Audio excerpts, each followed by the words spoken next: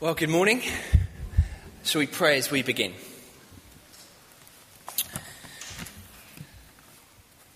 Father, we thank you that you have appointed your Son Jesus as King over the world. And we pray now as we look at this passage that you would reveal truth, reveal yourself to each of us, that we might hear your voice. In Jesus' name, amen. Well, I recall a few years ago that I had given up on prayer. I'd given up on prayer. And the reason was because I decided that it didn't really matter. It didn't really matter if I prayed or not, because so many events are outside of my control that things would surely just turn out the way they were going to turn out anyway, regardless of my prayers. I decided that, like Romeo in Act 3 of Romeo and Juliet, I am fortune's fool. Sometime after this, I found myself reading a book about God's providence. God's providence. And it liberated my prayer life. It completely changed my prayer life. I realised that I had given far too much weight to fate and chance than to God's sovereignty in the world.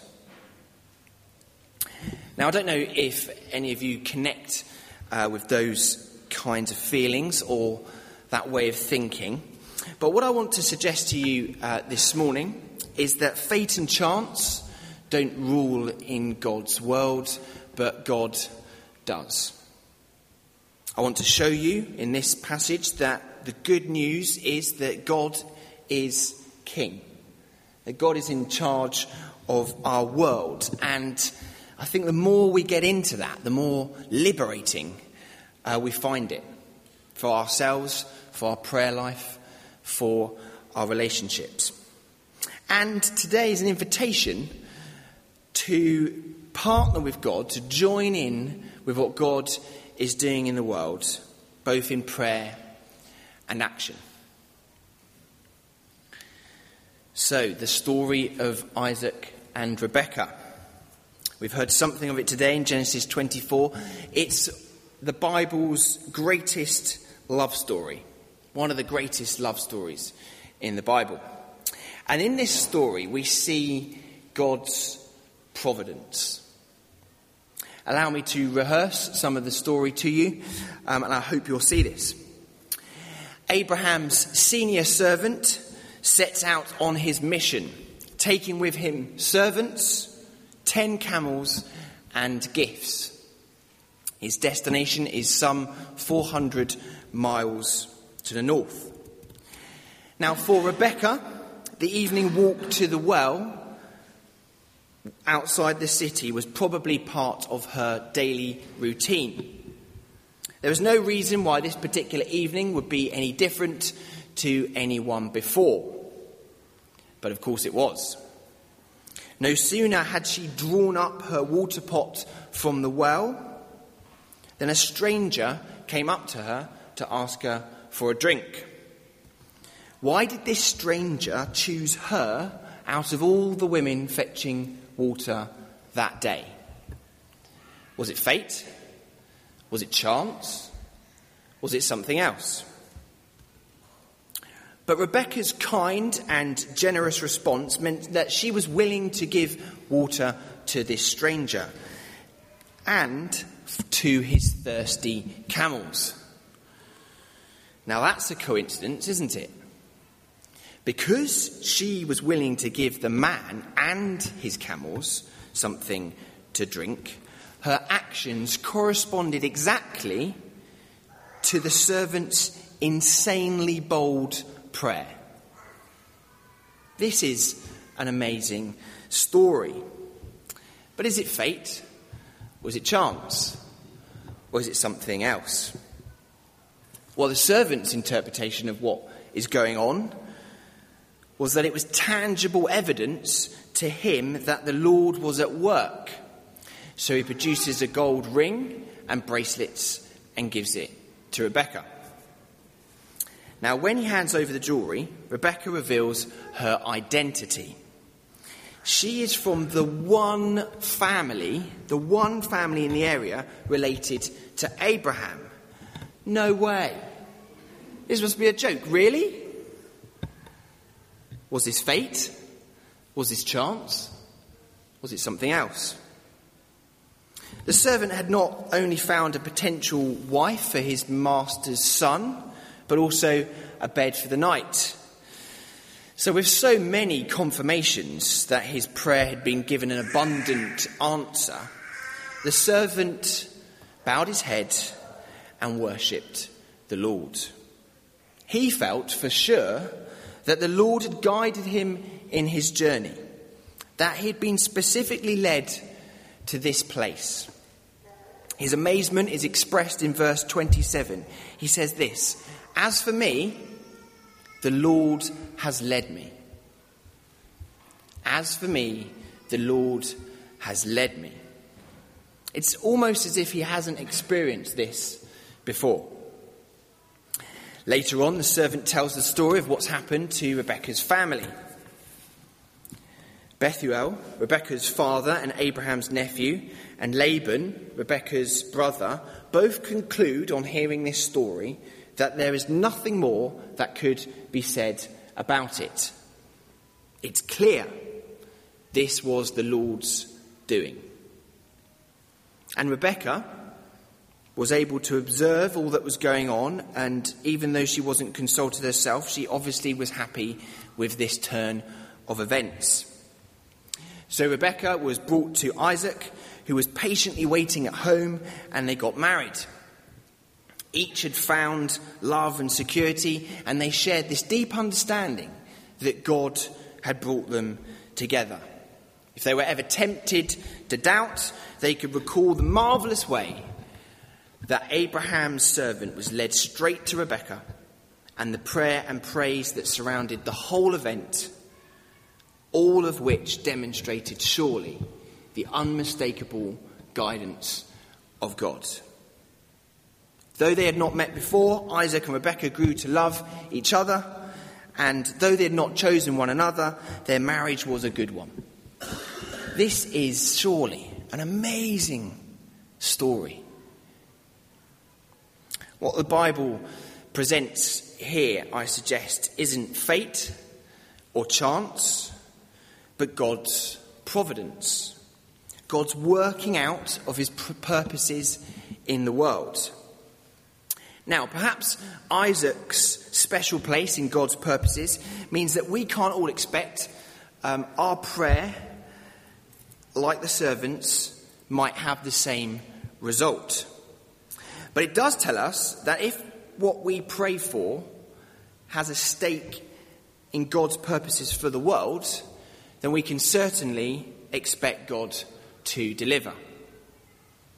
For God's purposes are still being fulfilled today, aren't they? Indeed, most significantly, God has come in the person of Jesus Christ, died and was risen to secure the future of the world. Fate and chance are not king. Jesus is king. So let's have a little look at this a bit closer. First, let's take fate. Well, Jesus' message was the kingdom of God and that God was king. So therefore, fate is not. Now, of course, there's many areas in our lives, aren't there, over which we have little control. Which is why the concept of fate chimes with us so well on many occasions. But if our whole life, if our stories have all been pre-scripted, all pre-written, then they've got really no meaning for us. Nothing we can do can make any difference. If God is king, however, if Jesus is Lord, then we're a million miles away from pointlessness or meaningless. In fact, it means we've got a vital contribution to make. We've got free choice, the ability to act, to decide. We're not helpless victims of fate, but God's people who can make a difference in the world. Let's take chance. Now, up to a point, of course, it's true that there's no rhyme or reason to human experience. Our world is broken. There is a degree of luck in what happens to us. When a person gets cancer and another one doesn't, it's not because God wants them to get cancer. It's because the world is fallen and not as God wanted it to be. Chance has been at work. Because if we deny that luck or chance has any part in our world, then implicitly we attribute all disaster, all suffering, all death to the hand of God. And that's not the case, is it? God is good. So these things happen because of brokenness. But to acknowledge there is an element of chance of work in our world, an element of chance at work in our world, is not to accept that chance is all that is at work in our world. God is alive and working out his purposes, but those purposes are not clear or visible necessarily, are they? His purposes aren't fully achieved. This is clearly a complex area. There's still a fight to be fought, captives to be freed. But if we look forward to the day when the fight is over, when God's purposes are fully accomplished and the earth is filled with God's glory, we can see that we have a part to play, a contribution to make in the working out of God's purposes. Chance does not rule. God rules. And that means God can give meaning and purpose and direction to our lives as well. So what we're offered here, I suggest, in this passage and in other places in the Bible, is God's providence. That God works within the events, messy and awful and terrible though sometimes they are, to bring about his purposes. God does not determine events, and he often detests them. But they will not thwart his purposes. Indeed, he's very good at bringing good out of bad, isn't he? One theologian said this, I found it very helpful. In providence, not everything that happens is the will of God, but the will of God will be worked out in and through everything that happens. God is going to deliver on his project. There is a goal to which God is working, and we're invited to play a part, to contribute, to make a difference. So what does this all mean practically then for our lives? Well, may I offer 3 quick things. First, it means that we're responsible for our lives and actions. If fate ruled, if everything that was pre-scripted, if the story was already written, we could not be held accountable for our actions, could we? If chance ruled, there would be no one to hold us accountable to. But if providence is at work, if he gives us freedom and respects that freedom, then we can and will be held to account. And our actions have dignity. They've got integrity. So if you're here today and you haven't surrendered, submitted to Jesus, who God has appointed as King, you can. And if you do, you will enter into more freedom and life. Because when Jesus is King, we have a liberating King, rather than things that stifle us, like fate or chance. When we put our story in the context of God's big story, well, that's being a Christian. Second, it means prayer can make a difference. Now, this was very important for me. You know, do we make any difference when we gather together to pray for what's going on in the Middle East? Do we make any difference when we turn up at St Albans in the next 2 Fridays at 7:30 to pray for what God is doing in our multi-site church? Does it make any difference? Because if we lived in a universe governed by fate, prayer would indeed be pointless, because everything would turn out the same way whether we prayed or not. And if we lived in a universe ruled by chance, then there would be no one to pray to. But if the purposes of God take account of our choices and our decisions and our actions, then prayer can make a difference. Isn't that extraordinary? God takes into account our prayers, our choices, our decisions. So what a huge encouragement to us today to take courage in prayer. The church tradition of intercessory prayer throughout the ages show us that we can make a difference by praying. How exciting. How helpful. Third, it means that God can guide us. This all might be very well, but how? How? Well, 5 ways at least. Scripture, the Holy Spirit, reason, church, and signs. Scripture, because God has revealed his general will in the Bible. That's why regular Bible reading can help us, can guide us. We can meet God in it, and he can guide us in our personal journeys. The Holy Spirit has been given to help us, to lead us, to guide us. We might hear the voice of God in prayer, in a vision, in a dream, something else. Reason.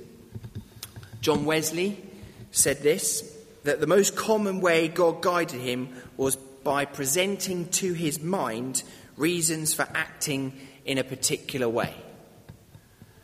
So God can guide us by reason. The church. We've been given each other. Have a look around. These people can help guide us. In community, we learn more about ourselves, and we together can discern the will of God in our lives. And signs. When we're faced with a difficult decision, which all of us are from time to time, or sometimes all the time, we can go to the Lord and say, Lord, help. Direct us. I don't know whether this relationship is the right one or that one. I don't know if this is the right job or that one.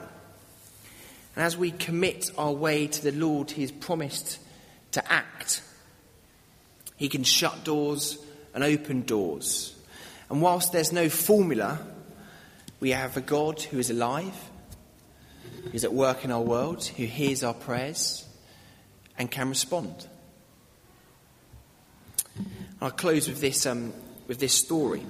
And it's a story about a woman called Kate, who attends my parent-in-law's church.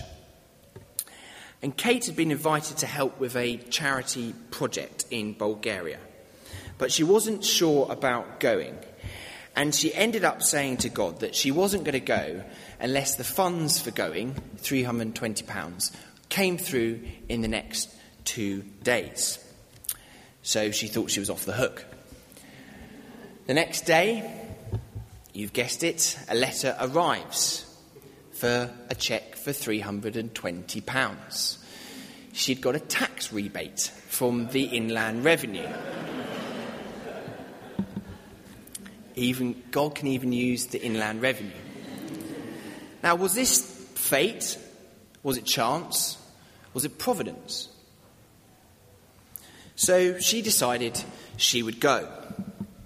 She went. She had a truly brilliant, life-changing time.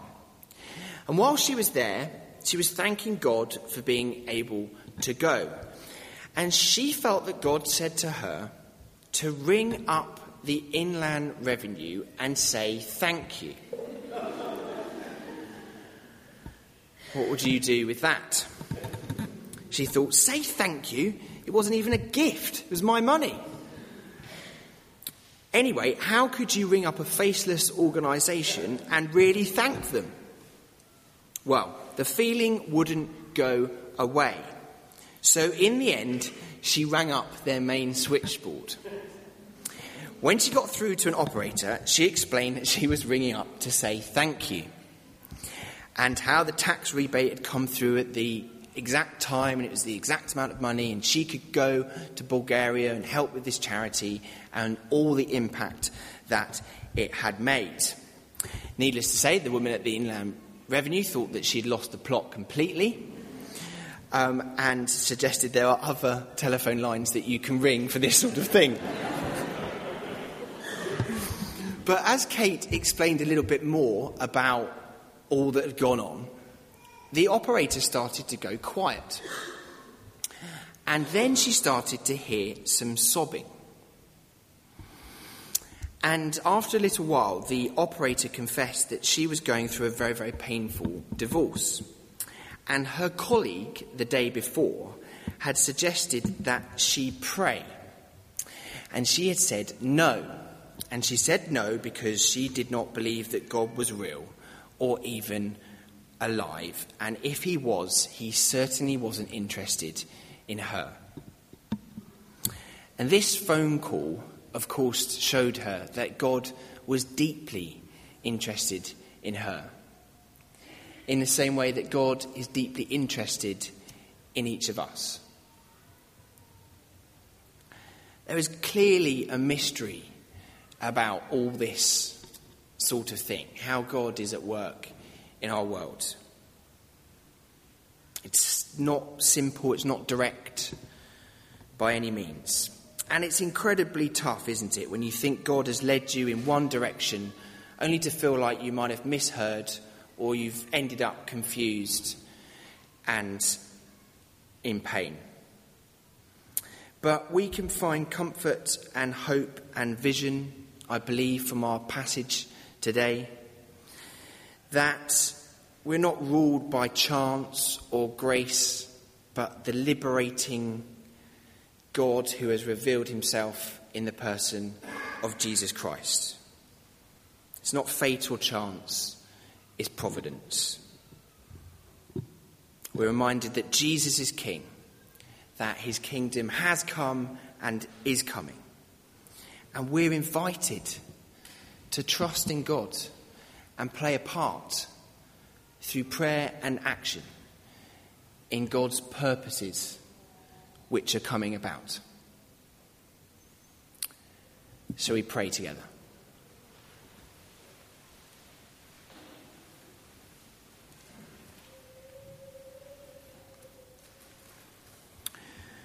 Father, we thank you for the good news that you have appointed your Son, Jesus Christ, as King of the world. Thank you that he is King of our lives. Thank you that Jesus died and rose again to bring in your kingdom. Thank you that you're bringing your purposes about, that the future of the world is secure. Thank you that you speak in our everyday lives. I pray for any of us here today who are just feeling confused about guidance. Lord, would you reveal yourself? Would you reveal direction into our lives? I pray, Lord, that you would give us hope. I pray, Lord, you give us vision, that we too can be used by you for your purposes, to bring blessing into other people's lives, whether that's in the workplace, in homes, wherever we might find ourselves. Help us, Lord, as we seek to listen to you for others. And Lord, give us this morning a sure confidence in you, whether we're heading back to university, starting a school term, heading into a new job, going back into a job we've had for years. Give us vision and life for all that you're calling us to. We pray this in Jesus' name.